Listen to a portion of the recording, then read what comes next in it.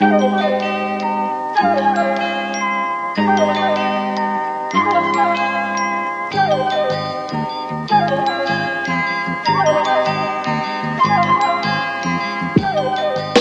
those are the products and their hat.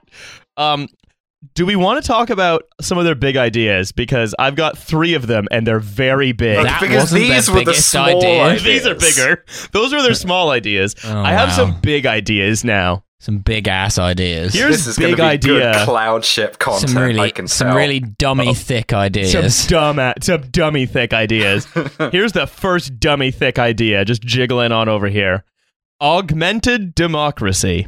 I never asked for this. This is very special Russian idea. In the last presidential election in the U.S., voter turnout hovered around 67%. Oh no, it actually is this? Oh fuck. I'm afraid it is. The European Union's elections just saw 42%, and the NYC's last mayoral election, just 24% of residents cast a ballot. Our collective participation in the project of democracy is quite a bit less than ideal. This issue, says Cesar Hidalgo, director of the Collective Learning Group at MIT Media Lab, and member of the Court of Monte Cristo. Indeed. Has said during his TED Talk in 2018 in Vancouver, the main problem is that, quote, democracy has a bad user interface. What even is the user interface of democracy? Like that's saying what is the angular momentum of cheese? Like, does it make any sense? Well, this is like a nonsense collection of words. And put it in a little box is not very satisfying, and that's why people don't vote. Like, you don't get enough pens that you can steal at the voting booths, or you have to use a machine, but they don't use the ones with the big clicky lever anymore. If only there was some kind of hat that could tell me how to vote. Well, no. Here's the Milo. You've done the thing again.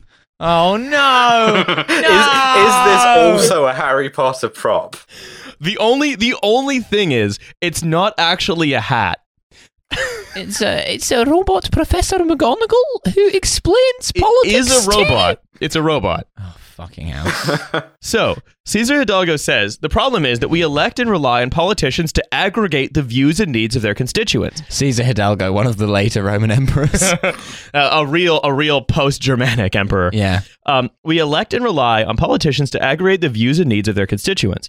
But politicians, Hidalgo says, are inefficient packages filled with compromises. Give up your flesh and a new world awaits you. He's better than Doug Ford, but also he's worn blackface. Essentially, they fail to account adequately for the particular needs of their individual constituents. The solution? Every voter is connected to an individualized AI that collects information on our needs, views, and politics via the data we feed into social platforms and searches.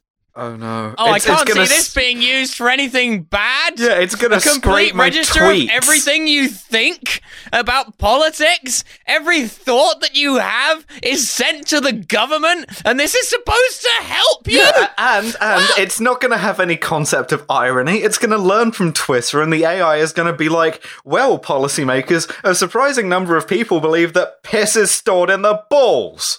Well, this is... Accuse me of being constantly kissing over here, but I'm pretty sure this is a George Orwell 1984. Well, it's also literally one of the endings of Deus Ex. But it's also literally what Steven Pinker used as his evidence that racism was going down. Everyone's Googling Frank Sinatra. Better restart slavery.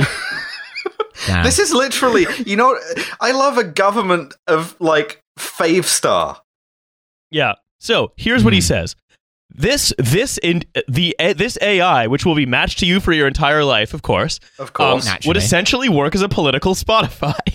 Oh, fuck me. Wait, you've got Discover Daily, and it's all just fucking Tommy Robinson. Yeah, that's just YouTube. That's just YouTube. YouTube is just a discovery algorithm for becoming a white supremacist. Hey, yesterday you briefly had a thought that there's a few more black people around. You might be interested in the musical stylings of Tommy Robinson and the EDL. That's the thing. We already know what happens when you just have a politics Spotify and it's YouTube. But that's what they're saying. It doesn't even recommend things that it thinks you might be interested in. It's like, well, I've made no effort to work out what you're interested in, therefore I assume you'd like these videos about racism. Algorithms, he says, are already very capable of recognizing patterns in our behavior and preferences, and this digital AI agent would read our data in such a way that it would be able to directly vote on issues on our behalf, rendering our participation in democracy non-essential. Holy fucking shit. Did he even read that? Did he even actually read it as he was writing it? Like, did he just, like, turn away from the computer and just, like, slap at the keyboard with his big, meaty palms? Is that what happened? Is that how that sentence was produced? Because you can't read that sentence without being like, that is fucking insane. No, it's fine. We just put the autopilot on democracy.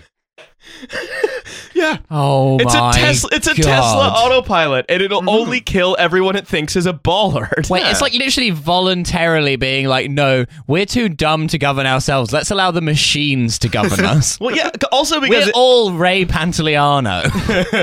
it's is it Ray? Oh, no, it's not, is it? Joe. Joe, We're all yeah. Joe Pantoliano in the Yeah. Matrix. We're all Cypher. We want to Yeah. go voluntarily into the Matrix because we were happier then. Yeah, 'cause also we get that's a the other steak. thing, like, Yeah. this is how these fucking STEM lords view what politics is, where it's just an issue of aggregating and sorting the preferences of every constituent generally.